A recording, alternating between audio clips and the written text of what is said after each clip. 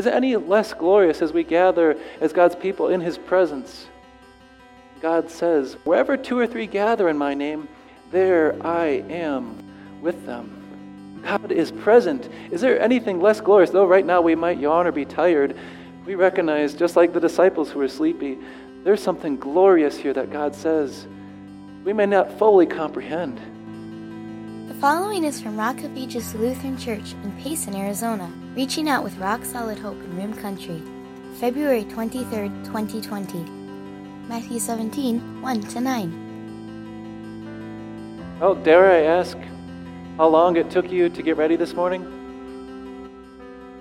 Certainly, for some it takes longer than others. You need to maybe shave or pick out the correct outfit for the occasion. Maybe perhaps some put on makeup and get ready for the day. And probably to some degree, right? To some degree, all of us probably base some of our confidence off of our appearance. But this morning, as we look at our last part of the series, New You, we see as disciples of Jesus how we have a far different and far greater source of confidence in our life. It's actually from the one who lowered his appearance.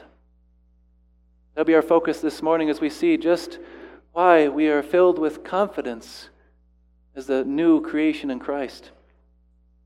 You know, Jesus, out of all people, probably didn't have much in his appearance that he could place confidence in. In fact, the scriptures don't give us much of a description of him. We don't know whether he was tall or short, but the scriptures do describe him as rather ordinary looking.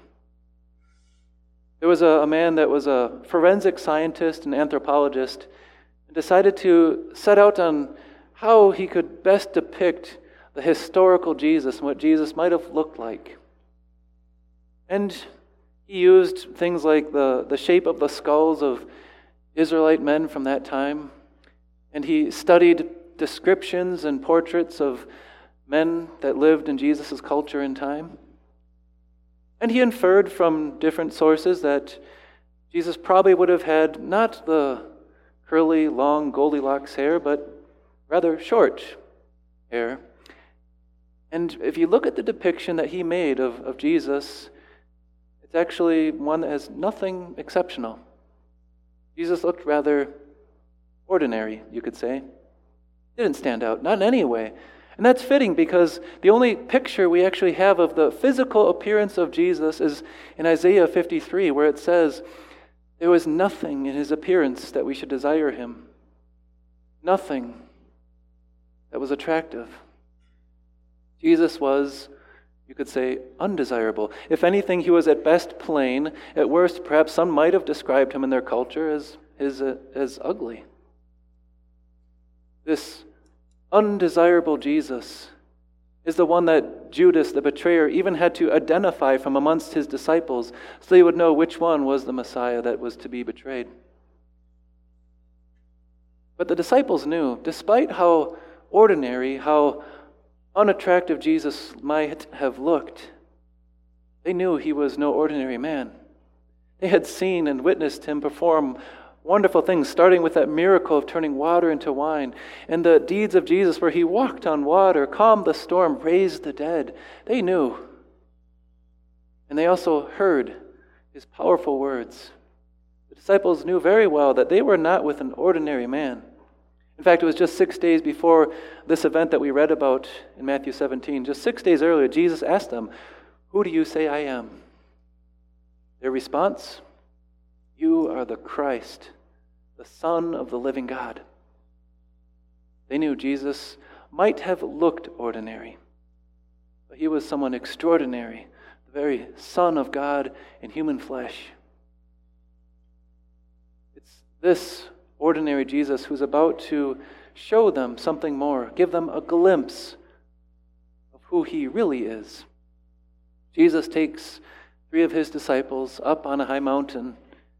We read from the other Gospels that this was an opportunity for one to pray. And he took them alone to that place, and there it says suddenly Jesus' appearance changed.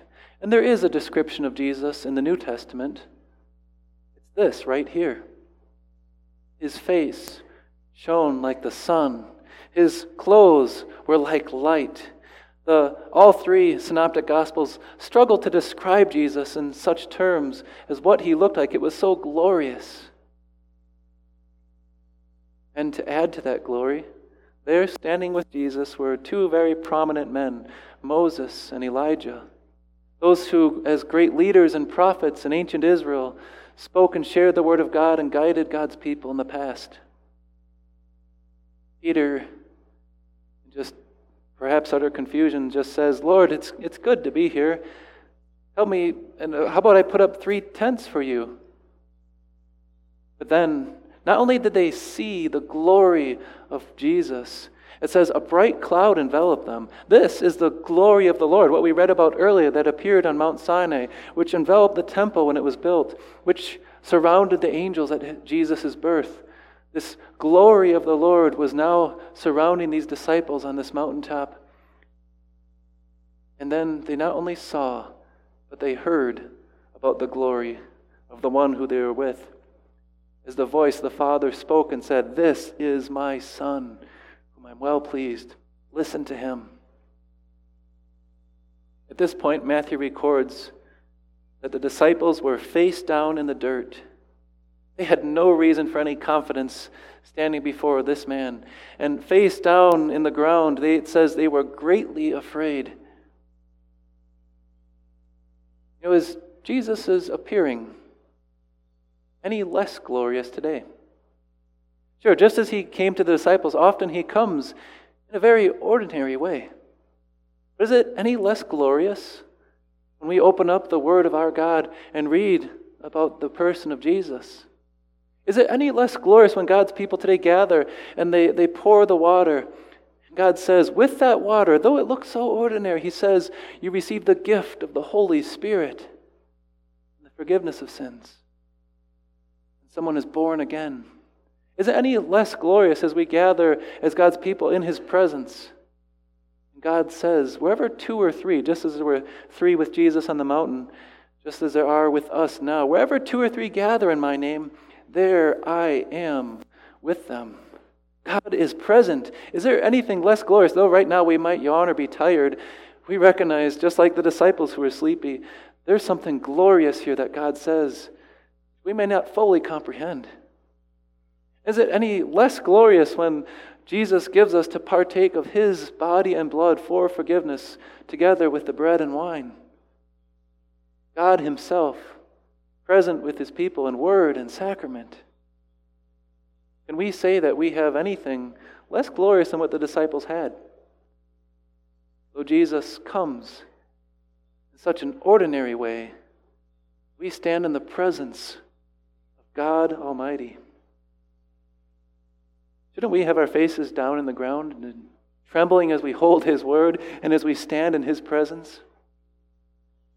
But the real glory of Jesus is not just in what the disciples saw that day on the mountain. The real glory is that what they felt and heard after that. There they were, terrified of the presence of God, but Jesus did not come to drive them to fear. Jesus did not come to punish or to cause them to tremble. No, Jesus came to, in that lowly form, with that ordinary face, to touch them. And they heard him after they felt him, that friendly, familiar touch. They heard him say, "Get up, don't be afraid." And there he was, the same old familiar Jesus they had come to know. Jesus does not have to change his appearance for us to stand in awe and tremble before him. He's a holy God. If we were to see God, Scripture say nobody could live, but Jesus did change his appearance when he veiled his glory.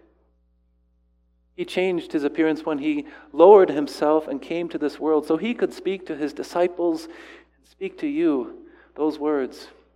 Don't be afraid. God himself in human flesh. And the real glory of Jesus is found as he says, now heading down the mountain with his disciples, that he's going to suffer and rise again.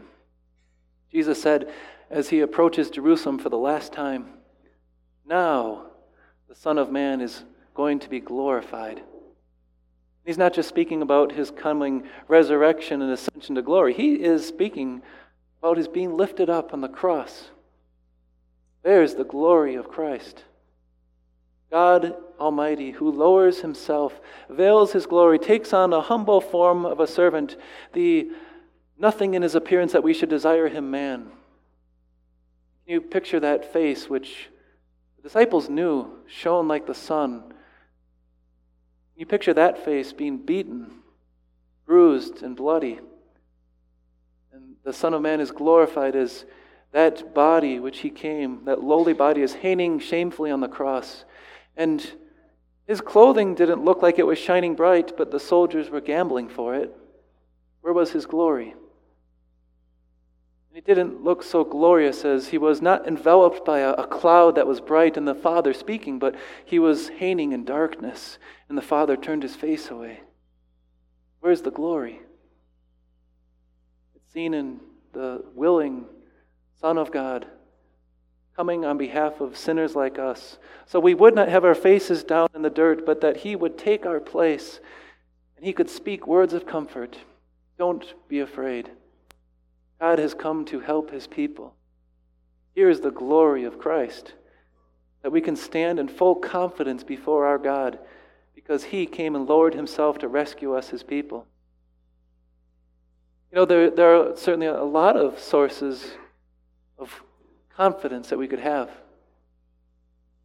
But there are also many things that will rob us of that confidence, even to the point of our fear of death, standing before our God. But whatever we face in life, we are equipped to face it with confidence because we know who Jesus is and we have seen his glory. Picture those disciples. James, the first one who would die for his faith. And he could endure that because he knew who Jesus was, the glorious Son of God. And there's Peter writing in his letter, we have seen his glory, encouraging the suffering Christians, the scattered believers around him, saying, I saw his glory, I heard the voice speak. Our confidence comes from knowing the one who was disfigured beyond all appearance. There is actually one more description. It's from Isaiah 52 that describes the glory of Christ. And there it says, there were many who were appalled at him. His appearance was so disfigured beyond that of any human being, his form marred beyond human likeness. And the Messiah says, as he's disfigured in Psalm 22, my bones are all out of joint. That is the glory of God. The glory which the Apostle John says, he is the one who purifies us from all sin. And that glory of God equips us, like James, like Peter, like John, like all of the disciples of Jesus, to stand confident in everything we face, even if we're to follow Christ and bear a cross. Because we know we'll see that glorious face, won't we? Jesus, who was disfigured and marred, who gave himself for us, is alive again in glory. I'm going to close with that picture because that's what the Apostle John finally writes. When he sees Jesus once again in glory, he too is trembling in fear. Who can stand in the presence of a holy God? But John writes, describing that picture of Jesus with that comforting word of Jesus saying, don't be afraid. John wrote, I saw someone like a son of man, dressed in a robe reaching down to his feet with a golden sash around his chest. The hair on his head was white like wool, as white as snow. And his eyes were like blazing fire. His feet were like bronze glowing in a furnace, and his voice was like the sound of rushing waters. His face was like the sun, shining in all its brilliance.